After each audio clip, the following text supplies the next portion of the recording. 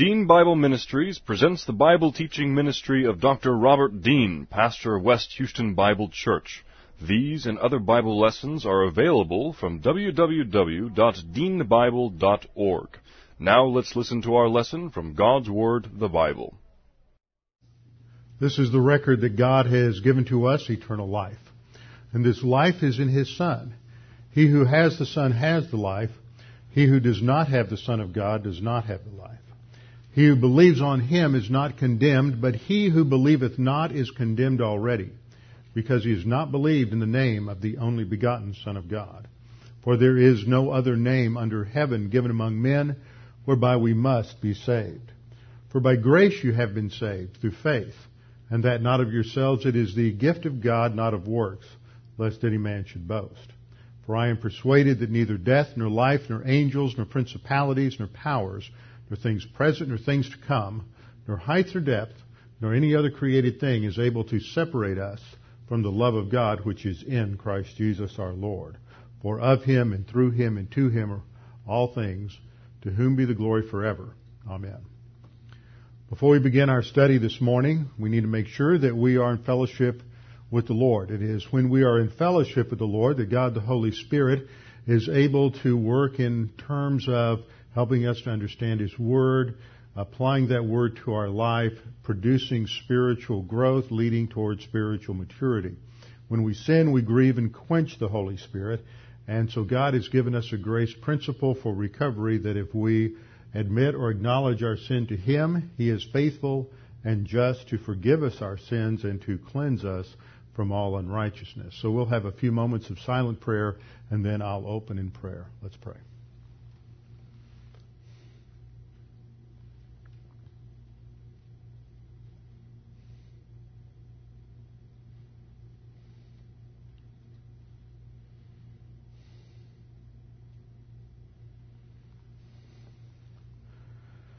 Father, there is so much in your creation that is imperceptible to us. It operates within a realm that is untouchable by either our unaided reason or unaided experience.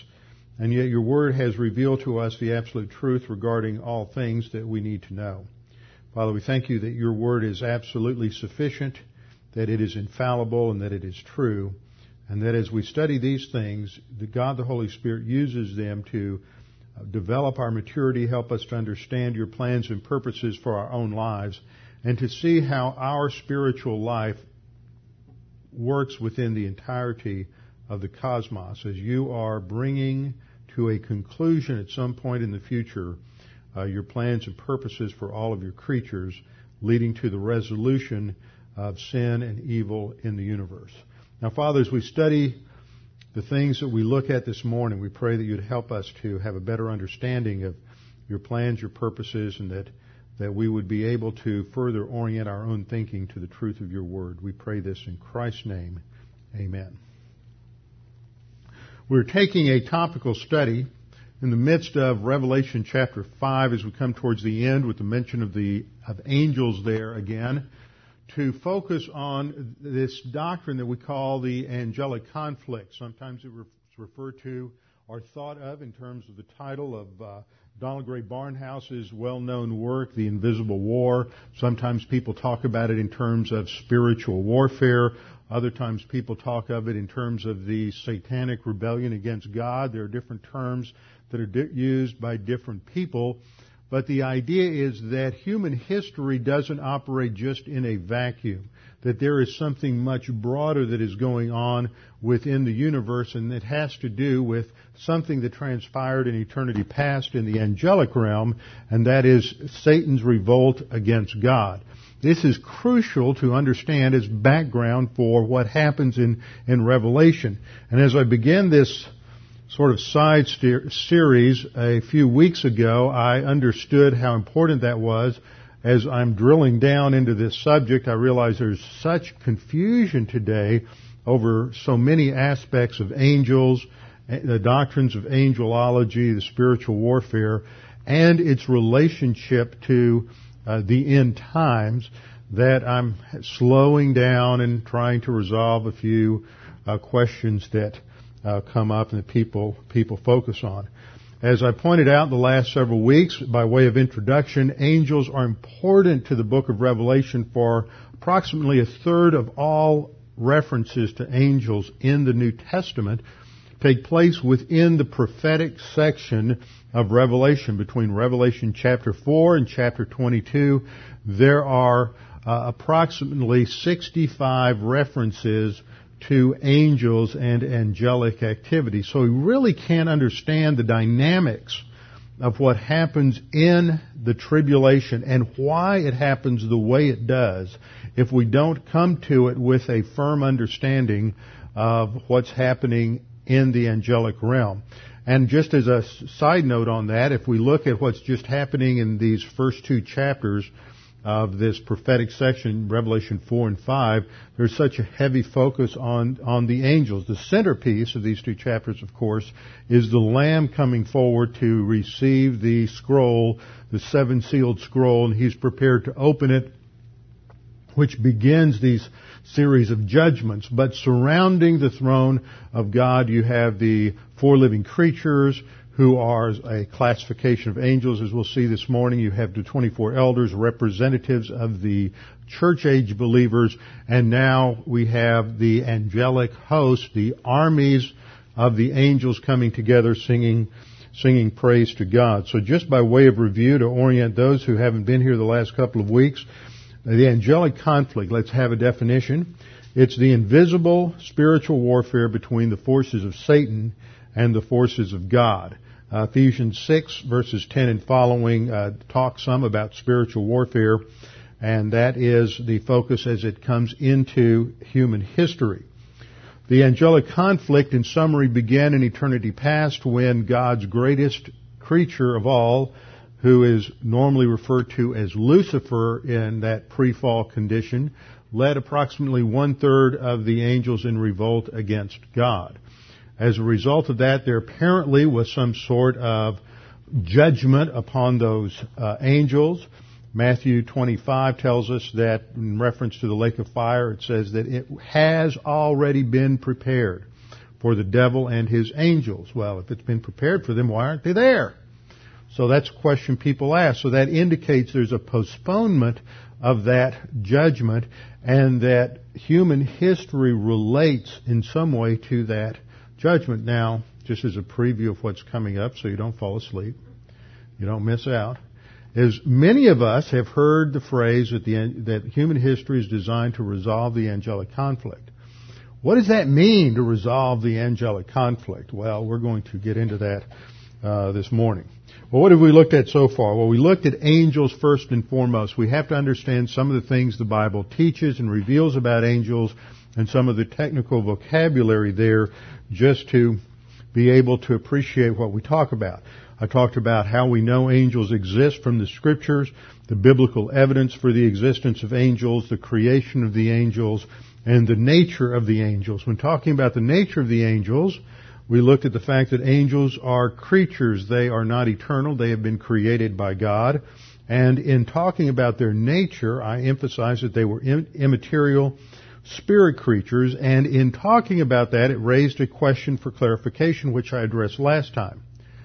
In answering the question, I assume people had heard what I had taught in corollary material the week before. You know, somebody fell asleep, few people weren't paying attention, or they weren't here. This always happens. We have to hear things so many times. They say a genius has to hear things 8 times before he hears it. The rest of us have to hear it 30 times. So I had 3 people. Now, when one person asks me a question, I'll address it. But when 3 people ask me the same question within 6 hours of the message, I'm ready to come.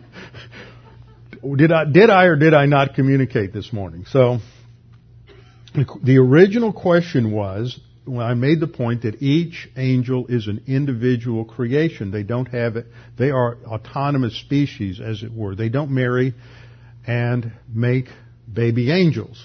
So there's not this genetic unity among the angels like there are among human beings. And the question was, what's the support for that? And the support is from passages that indicate that whenever angels appear, they always appear as males. Not that they are male sexually, because they're immaterial creatures. And that was a key idea. And so I made the point that they're not inherently sexual. Well, as soon as I said that, people said, well, what about Genesis 6? Well, I had covered that the week before. And I just figured people would put two and two together. Well, I know, it's always early in the morning. Angels are immaterial beings, which means they can't enter into physical, material, procreative activity with human beings. Something has to happen. And so the week before I talked about how in Genesis 18 to 19 we have this situation where the pre-incarnate Lord Jesus Christ, along with two angels, they're identified as angels when you get into chapter 19 and they go to Sodom, they appear to Abraham on the plains of Mamre just outside of Hebron. And they come up, and there's all this physical terminology there. They have feet that Abraham washes. He doesn't, his hands don't go through their feet when he starts to wash them. He doesn't touch their feet and go, wow, these people are different. As far as he can tell, they look, act, touch, perform just like human beings. They sit, they lie down, they eat food that's been prepared for them, they rest, they're refreshed, they drink. Later when the two angels go to Sodom, and the perverts in Sodom are trying to get Lot to let these strangers out so they can have sexual relations with them. Lot comes outside and he tries to dissuade the perverts, and they're about to attack him. So one of the angels reaches out and grabs him with his hand, the text says, very physical terminology, grabs him and pulls him back inside. The point is that angels, obviously from these texts, can transform their immaterial bodies of light into concrete physical bodies with the normal biological functions of human bodies. And that this is apparently how the dynamic occurred in Genesis chapter 6. Now in our study we'll get into that, and we'll look at the other corollary passages in Jude and in 1 Peter related to that particular issue. But we know a couple of things for sure. One is that angels are immaterial beings, so they can't enter into physical procreative activity. Second, we know for sure that they can take on physical form from Genesis 18 and 19. And third, we know that the term sons of God is a technical term in the Old Testament, B'nai Ha-Elohim, that always refers to angels. And so somewhere within that dynamic we have to explain what's going on, and the Bible doesn't tell us exactly how it transpired. Everybody wants to know pretty specific details. They're just not there. So at some point we have to say this is what the text says and move on from there. So we went through that in terms of basic introduction to angels, and then I began to talk about the different types of angels, different classifications of angels that are mentioned in the Scripture. And the first place we went to last week was in Psalm 89, 7, and 8, that there is an angelic council that meets in the heavens. There was a unity among the angels, we know, from Job 38, 4 through 7, that when God laid the foundation of the earth, all the sons of God, all, not a division there, but all the sons of God shouted for joy when He laid the foundation of the earth. Psalm 89, 6 and 7 talks about all the angels that are around Him, that circle Him, that surround Him. Psalm 89, 8 refers to God as Lord God of hosts and uses that Hebrew word sabah. You see the plural when you sing "A Mighty Fortress is our God," Lord Sabaoth. That's not Sabbath. That's not some antiquated way of saying Sabbath. Somebody didn't have a typo and slip that O in there. It's the Hebrew plural for the antiquated English word hosts, but really means, you look it up in the dictionary, means army. And so the singular means army and the plural would mean armies. So this phrase, O Lord God of hosts, is a term armies, which refers to the angels. And just so repetition is a key to remembrance, those of you who remember this editorial cartoon or figure that came out for in Israel, you have the Israeli soldier protecting the family on the right side, and the Palestinian terrorists hiding behind the innocent family on the left side. It's a great propaganda tool, but the Hebrew at the top reads ruach. Remember, it reads from right to left. So the first word on the right is ruach, which means spirit or attitude or the mentality, the thinking of tzachal, which is it's an acronym. Tza, the first letter means tzabah. The second ha is Haganah, and the lamed, the L is L'Israel. Tzabah Haganah L'Israel, the army for the defense of Israel. That acronym is what is on the shoulder patch of every Israeli soldier. That's like we American Armed Forces have an American flag. They all have tzahal on their shoulder patch. And that first word, sabah, is the same word that we have throughout the text for army. It's the army for the defense of Israel. So, we then come to our second category of angels. Second category of angels are called cherubim. That's usually the King James always transliterated that plural, but the I-M is actually the Hebrew plural ending, and the singular is cherub. And so we have the Hebrew word cherubim, which it refers to a specific category of angel. And we understand that what distinguishes the cherubs is that they have four wings. The key passages that you go to, there's a number of places, other places they're mentioned, but Genesis 3:24, Ezekiel 1:5-24, Ezekiel 10:1-15, and Hebrews 9:5 are some of the key passages that mention the cherubs.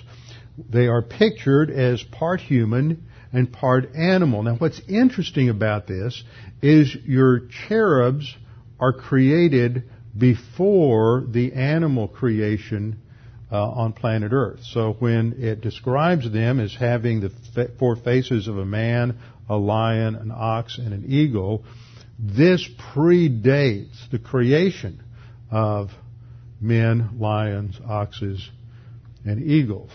So that tells us that when God created the angels and created the cherubs, He already knew what He was going to do. His whole plan was already in His thinking, and He already had the prototype for human beings, for lions, oxes, angels, other animals. Eagles, other animals were already in His thinking. They are described as being full of eyes in Ezekiel 10:12, which indicates the extent of their knowledge. This is a typical metaphor. Eyes indicate learning, knowledge. God's eyes go to and fro throughout the whole earth, indicates knowledge, and full of eyes indicates the extent of their knowledge. They are also portrayed as gleaming, like flaming torches or burnished bronze, coals of fire, which indicates that, once again, this idea that they are composed of light that just shines brilliantly as they are displayed, and they are seen in a couple of different places. But there are passages that indicate that not all cherubs have four faces. In Ezekiel, a couple of passages in Ezekiel 41 discussing the cherubs that are portrayed in the millennial temple, they have two faces. So apparently there's not a fixed representation of this category of angel. Now, of course, this is important to understand the cherubs, because Lucifer, according to Ezekiel chapter 28, was is called the anointed cherub who covered. He was the highest of all the cherubs. The cherubs were the highest order of all the angels. And so he was the highest of all of God's creatures and most closely associated with the throne of God. And we'll see that in a little more detail when we get into our study of Ezekiel chapter 28. First mention of cherubs is in Genesis 3:24, when God drives Adam and Eve out of the garden, and at the east of the Garden of Eden, God stations a guard, cherubim, a host of them. There's a group of them. It's not just one, but the Garden of Eden is surrounded by a guard detail of cherubs to keep any human beings from coming in and having access to the tree of life. The next time we really see them mentioned is that they are portrayed on the mercy seat, the top section of the Ark of the Covenant. And the lid of the Ark of the Covenant is referred to as the mercy seat. Inside the Ark of the Covenant, you had the tablets of the Ten Commandments in the tabernacle and later in the temple, setting not inside, but setting in front of the ark. You had Aaron's rod that budded and the manna that's disappeared later on from history, but inside were the broken tablets indicating man's sin, so that on the Day of Atonement, the high priest would bring the blood from the sacrifice, place it on the mercy seat, and as these two angels, these two cherubs are looking down, there's atonement. So they are associated with the holiness and the righteousness of God, and the fact that God's holiness and righteousness are satisfied. The Greek word for propitiation, one of those words y'all use every day in your everyday language, which means satisfaction. Okay, the New Testament doctrine of propitiation comes from the word for the mercy seat. And so this is a picture of the propitiatory work of Christ on the cross when God's character, His righteousness and justice, is satisfied by that perfect sacrifice of Jesus Christ. When you get into other passages, such as Ezekiel, that describe the cherubs, other places that talk about how God is enthroned above the cherubs, the emphasis seems to be that cherubs are always associated with the holiness and the righteousness of God. They seem to have this special role to guard, protect the holiness and righteousness of God. That is the association. In the depiction of the cherubs in Ezekiel chapter 1, cherubs surround the chariot throne of God in Ezekiel's vision. In the early tabernacle and later in the temple, the cherubs are depicted on the veil that hung between the outer holy place and the inner holy of holies. So they were embroidered into the veil itself, and then inside the holy place you had them on the ark. In Solomon's temple, he placed two 15 feet tall cherubs. Each had a 15-foot wingspan. So these huge golden cherubs were set inside the Holy of Holies, with each having a 5-foot wingspan, which met in the middle.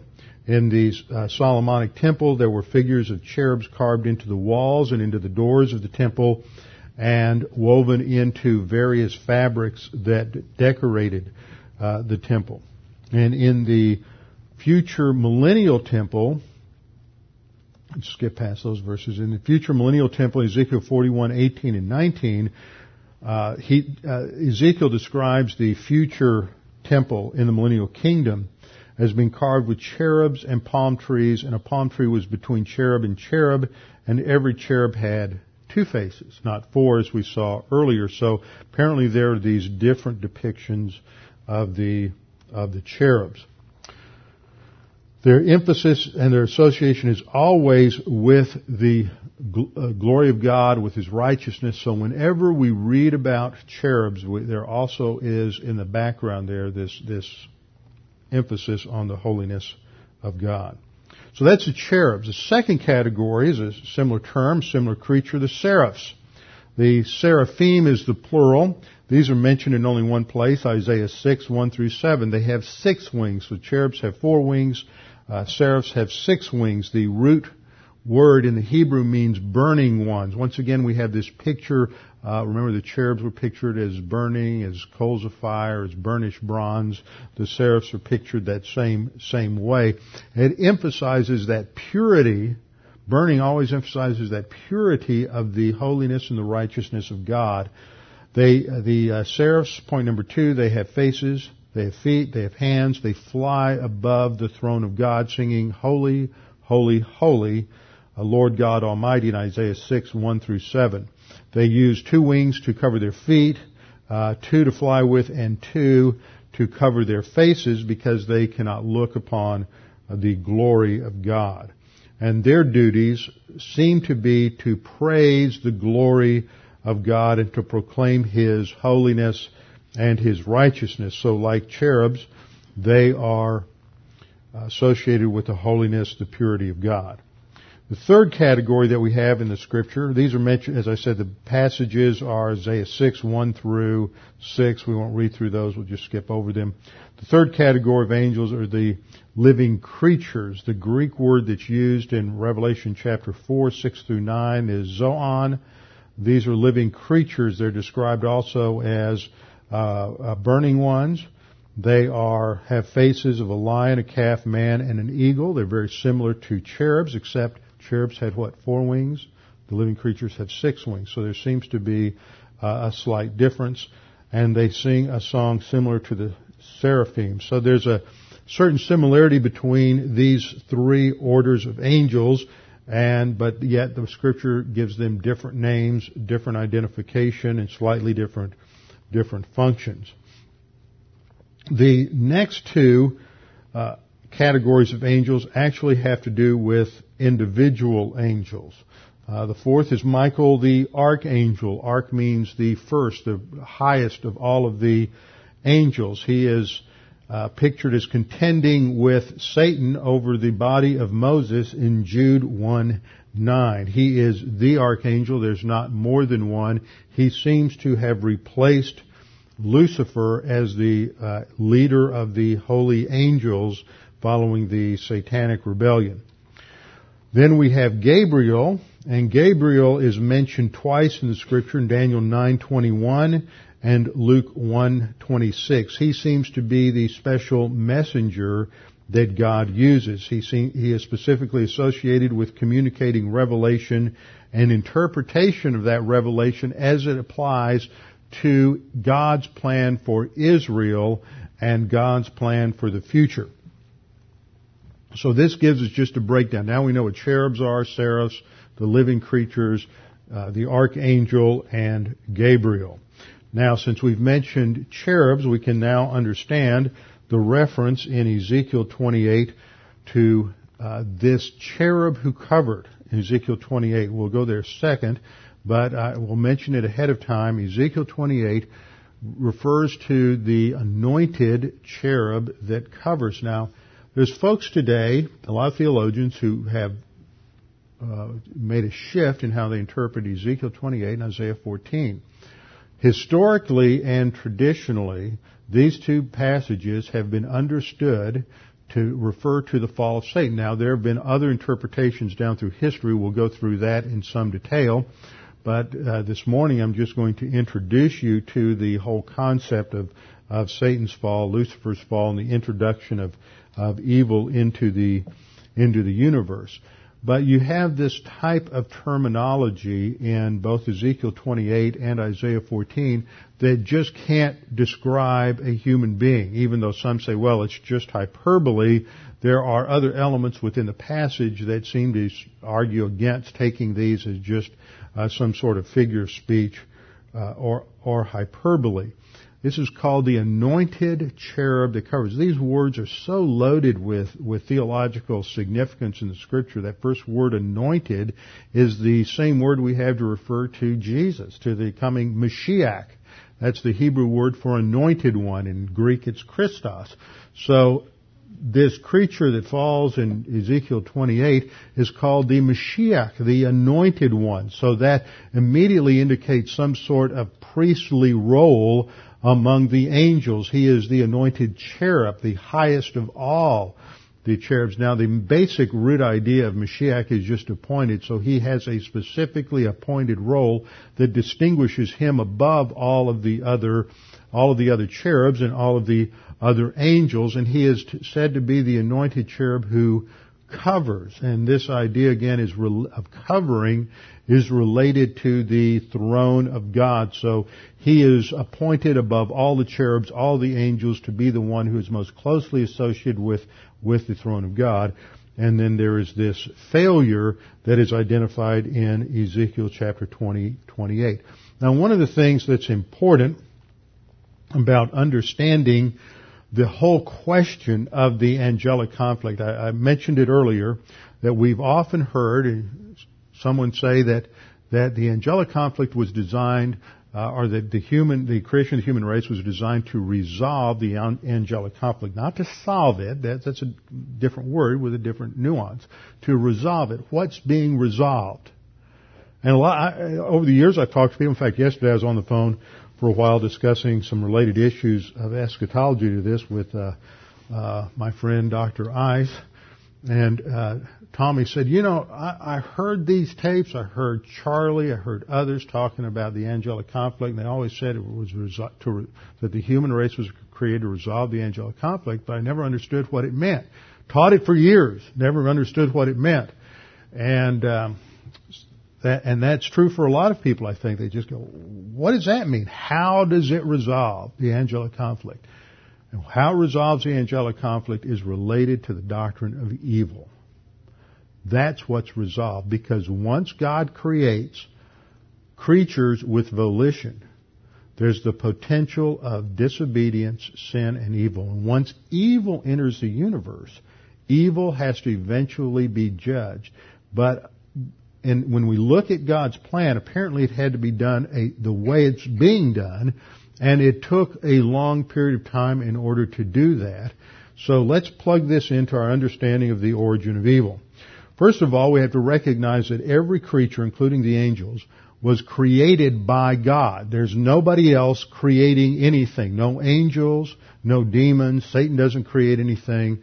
Only God is the creator. We see passages such as John 1:3. All things were created by Him, and apart from Him, not one thing was created that has been created. Everything in the universe is created by God. Colossians 1:16, specifically it's created by the Lord Jesus Christ. God the Father is the architect of the plan, and God the Son is the one who carries it out. He is the construction manager.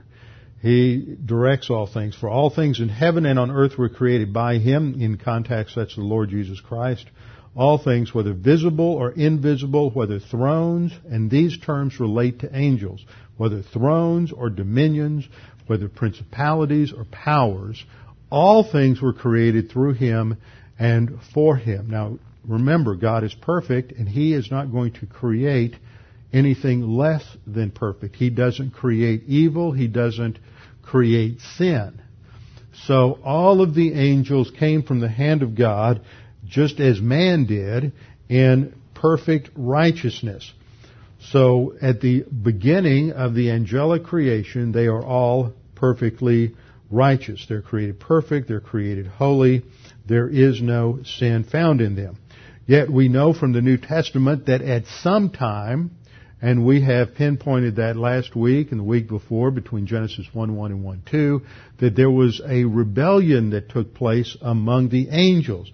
Later on, as we come into the New Testament, there's the reference, or even the Old Testament, there's a reference to the serpent and the devil. In Genesis chapter 3, in Job, it talks about Satan, the accuser. Where does he come from? Does he just pop into existence? All of a sudden he's there? Has he always been there? Is he eternal? This is a problem. If Isaiah 14 isn't talking about the fall of Satan, and Ezekiel 28 isn't talking about the fall of Satan, then there is nothing in the Revelation to talk about the origin of evil in the universe. Nothing. Then it becomes speculation. Then why wouldn't the Bible be a dualistic book where you just have the eternal existence of good and evil? Where does this come from? So that's one of the serious problems theologically that you have if you take those two passages out of the discussion, which is unfortunately what is happening with many people today. Revelation 12:7 talks about these angels. War broke out in heaven. This is something we'll get to in the future. It talks about this war that breaks out in heaven halfway through the tribulation. Michael and his angels fought with the dragon, that's Satan, and the dragon and his angels fight. And this is when they're thrown out of heaven. Now, one of the curious things that you may not have realized when you have studied prophecy in the past or studied what goes on during the tribulation is that there's a very strange scenario as far as we're concerned right now that takes place halfway through the tribulation. There is this battle that we just referenced that takes place in the heavenlies, and as a result of that, Satan and the demons are cast out of heaven. Hasn't happened yet. They still have access. Job 1, other passages that we've looked at, they still have access to heaven. They're cast out at that point, down to the earth, and at that final point towards the end of the tribulation, they are visible on earth. There's this angelic army that is being kept in isolation under the Euphrates River that is released during this latter part of the tribulation, and there is an attack on human beings from these 200 million demons that takes place in the tribulation period. There is this interaction between human beings and demons in the tribulation. Angels are visible. You have angels that will fly through the heavens announcing the gospel to human beings. So there's an interchange there. It almost sounds like science fiction or fantasy, but that is what is depicted in the latter part of the tribulation. Now, why is that? What it suggests is that as evil is finally being judged and everything comes together at the end of the tribulation, all evil among all the creatures is going to be judged, and so it all comes together there at the end. So we learn about the devil and his angels. The Pharisees talk about Satan being in charge of the demons in Matthew 12:24. Matthew 25:41's passage I referenced earlier, when we have the reference to the devil and his angels already being sentenced to the everlasting fire. So these three passages simply reinforce for us the fact that these fallen angels who followed Satan are identified as demons. Now let's look at very briefly at this whole concept of evil and the origin of evil. First point, of all religions, only Judaism and Christianity have an answer to the origin of evil. Only Judaism and Christianity have an answer to the origin of evil. Let me explain what this problem is. This is a second point. The problem of evil is that critics of Christianity often ask, how can a loving God allow suffering and evil to occur? I don't know if you've ever run into that in talking to somebody, but often you find folks who have had some tragedy in their life take place, and they're so angry, they're so bitter against God, that they say, how can a loving God allow this to happen? If you are witnessing to someone of Jewish background, often the Holocaust looms very heavily in their thinking. If God really loved us, how could He let something, some horror of such enormity ever take place? And this is often a major problem, a major stumbling block for Jews to understand and even believe in God anymore because of what happened during the Holocaust. The way this is usually phrased in a more academic way is that there's this alleged conflict between the power of God, His omnipotence, and the love of God.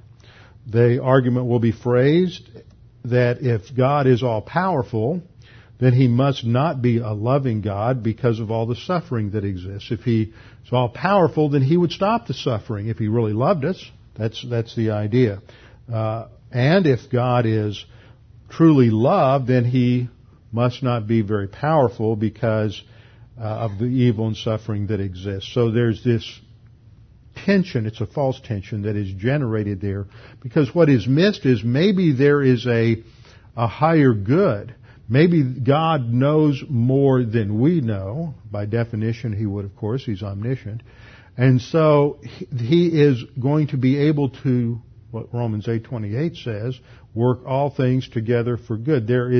He allows temporarily the existence of evil so that there will be a ultimate and final judgment and resolution to the evil problem. And so the existence of the human race is part of that. Now, I had a chart out of context here a minute ago, and I'm going to go back to it. This is a timeline. At the very top, we have God who is eternal. The timeline there has an arrow at each end indicating that there's no beginning and no end. God is eternal. At some point in eternity past, God created the angels. They are not eternal, but they will last for eternity. And so that line begins at some point in the indefinite past and goes on into eternity in the future. Following His creation of the angels, God creates the universe. Job 38:4-7, the angels, the sons of God shouted for joy when He laid the foundation of the earth. So the angels existed before the universe. And then He creates the human race. Evil comes into existence between the creation of the universe and the creation of the human race. Evil will be allowed to run its course, and there will be a final judgment and resolution and restriction of all evil to the lake of fire. See, Christianity has an answer to the problem of evil. It isn't that God's going to resolve all injustices on your timetable, but God will resolve all injustice on His timetable. There is an ultimate accounting and resolution to evil. Part of what God is doing is sort of a scenario. I'll leave that up on the board a little bit more make sure people get it down. There is something going on in creation that God is demonstrating with regard to evil. What began with evil was, first of all, in the angelic realm, you had a creature who wanted to assert his own desires. And the basic thing that Satan is claiming is that he wants to be like God. He wants to run things. God, I can do it better than you can do it. I have a better plan. You have made me. All of these, I look around at all the other angels and I can tell that I know more than all of them. I'm more brilliant. I'm more gifted. I'm more talented. I'm more powerful than all of the other angels. I want to run things myself. I want to be like God. That's Isaiah chapter 14, the 5 I wills of Satan. So there's this rebellion against God, and often people will say that Satan must have challenged God. In some way he said, God, how can you send a creature that you made, to an eternal punishment in the lake of fire? That is a pretty miserable, incredibly horrible punishment. And it's never going to end. You're not just going to send us there for 1,000 years or 10,000 years or 100,000 years. You're going to send the creatures that disobey you to the lake of fire forever and ever and ever. How can a loving God do it? That is incredible. Shouldn't the punishment fit the crime? I mean, all I wanted to do was do it my way. How does this horrible punishment fit the crime? And so I believe that that's part of this challenge to God. And God is going to create the human race, and does create the human race, as an experiment. Now, I use the term experiment in the classic sense of the word, which means not to see what will happen. That's how most of us use the word. But an experiment classically is a procedure that is designed to demonstrate a truth. We know it's going to happen. I remember all the experiments I did in chemistry in college. We all knew what was going to happen if we did it right. We were doing these things in order to follow procedure and to show what would happen under certain circumstances. So that's what God is doing. Now, He creates Adam and Eve, places them in the garden. There's one test. It's a test of their volition. Are you going to be obedient or disobedient? And the issue is whether or not you're going to eat a piece of fruit. It's not this horrible, horrible sin. It's not murder. It's not genocide. It's not racism. It's not, slavery. It's not any of the things that modern man thinks of as horrible, horrible sins. It's just eating a piece of fruit. Something that many of us will do at some time today. We'll eat a piece of fruit. It's innocuous. It's simple, but it represented disobedience to God, and what God shows is spiritual death in the universe, and the corruption of the universe, and all of the famines, and all of the wars, and all of the injustice all stems from the fact that somebody performed what appeared to them to be an innocuous little act of eating a piece of fruit, but it's when the creature, who is finite in his understanding, operates independently from the Creator in even the most innocuous manner, it creates this reverberation of evil and corruption that change the fabric of the universe.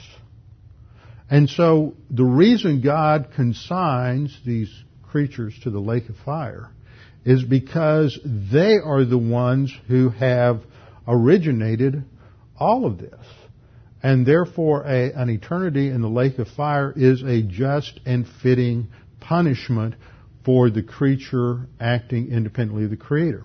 We have further things that I'll talk about that are developed in Scripture. We look at Jesus Christ and the virtues that are promoted for the spiritual life, virtues such as submission to authority and orientation to the plan of God, being a servant rather than lording leadership over somebody, humility versus arrogance, obedience in all things as opposed to disobedience even in minor things. That comparison and contrast shows that on the one hand the character demonstrated by Jesus Christ stands in contrast point by point to that which is demonstrated by the creature Lucifer. So it's in this way that the human race functions to resolve the angelic conflict, because the human race is this test case that's going to demonstrate why evil is evil, why disobedience and independence from God is so horrific, and how God ultimately brings all of this together to a final judgment and resolution of the evil problem. And only Christianity has this. As I pointed out in the second point, the problem of evil is that critics ask this question: how can you really believe in a loving God when you have all this injustice and suffering in the world? In the third point, I point out that non-Christians don't have an answer to this. That's how I like to respond to that. How can you believe in this God that's loving and all-powerful and there's all this evil in the world? And say, well, why don't you explain it? Hindu? You can't. You have evil, karma just goes on and on and on, this unending cycle and that never ends. You can't explain evil at all. Your system is so much worse. What about the evolutionist, the Darwinian? He has to have evil and injustice so that he can have struggle and the survival of the fittest. The survival of the fittest presupposes the lack of survival of the unfit, so that the means to advance is suffering and death and misery for those creatures that are unfit, so that those who are fit can survive. The worst explanation for evil in the world is in the Darwinian system, because for them evil really has to be there, so therefore evil is good and suffering is wonderful, because that's how we go forward. So the third issue is non-Christians can't answer the problem of evil at all, so don't let yourself be put into a corner. Fourth point, God allows evil because He allows free will. If He didn't give creatures freedom, then they would not have that choice. But that freedom gives them choice, and if you want to be free to succeed, you have to be free to fail. If you want to have the freedom to make good decisions and willingly love and obey God, you have to be free to make bad decisions and to fail. And so when you have the option of failure, then God had a plan to deal with the introduction of evil into the universe. And then the fifth point, God originally created angels with volition, knowing that there would be a rebellion, evil would be introduced into the creation. He knew the whole scenario in His omniscience that was always immediately and simultaneously known to Him. And so He had a plan for resolving this in such a way that it would be forever taken care of. And this is how human history fits within this overall scope of the angelic conflict. Now next time, we'll look at Isaiah chapter 14. Now let me give you a hint. You ought to go home and read Isaiah 13 and 14 this week, just to pay attention to what's going on here, because the the person that is condemned is identified as the king of Babylon. But you have to understand Babylon in terms of its total biblical framework, and especially the role of Babylon in Revelation 17 and 18. This is one of the interesting things, is that you just can't understand Isaiah 13 and 14 if you don't have a solid dispensational understanding of what's happening in Revelation, especially Revelation chapter 17 and 18. And one of the early church fathers, who was one of the first to clearly write a futuristic interpretation of the book of Revelation, understood this and had the correct interpretation of this by the late 100s, showing that it was clearly understood in the early church, and we'll get into that next time. With our heads bowed and our eyes closed. Father, we thank you that you have revealed to us the whys of our existence, the purpose of our existence, understanding of why evil exists and suffering exists in the universe, that when we face injustice, suffering, when we are hurt by living in this cosmic system, we understand that there is ultimate justice, that there is a God who is not only loving, but is righteous and just, and all injustice will be resolved, all sin and evil will be punished, and there will be an ultimate accountability for all creatures at the great white throne. Father, we are thankful that you, in your love, provided a perfect salvation for us, and you dealt with our own sin by imputing that to the Lord Jesus Christ on the cross, that there he bore in his body on the cross our sin, that he paid the penalty as our substitute, so that you do not expect us to have to go out and earn it or to work for it, but simply trust, simply accept his death on our behalf, simply rely upon him and his death as that which is sufficient for our salvation, that there's nothing that we add to it, there is nothing that we can do to improve upon it. It is simply a free gift of eternal life. Father, we pray that if there's anyone here this morning that has never taken this gift for themselves, that they would accept it now, that they would understand that this gift is offered to them, that if they believe Jesus died for them, that at that instant you impute the righteousness of Christ to them, you declare them justified, and you give them eternal life which can never, ever be lost. Now, Father, we pray that as we meditate on the things that we're studying, that God the Holy Spirit would apply these things to each of us, and we would come to a better understanding of our role, our purpose, our function within this great, magnificent plan of yours. We pray this in Christ's name. Amen.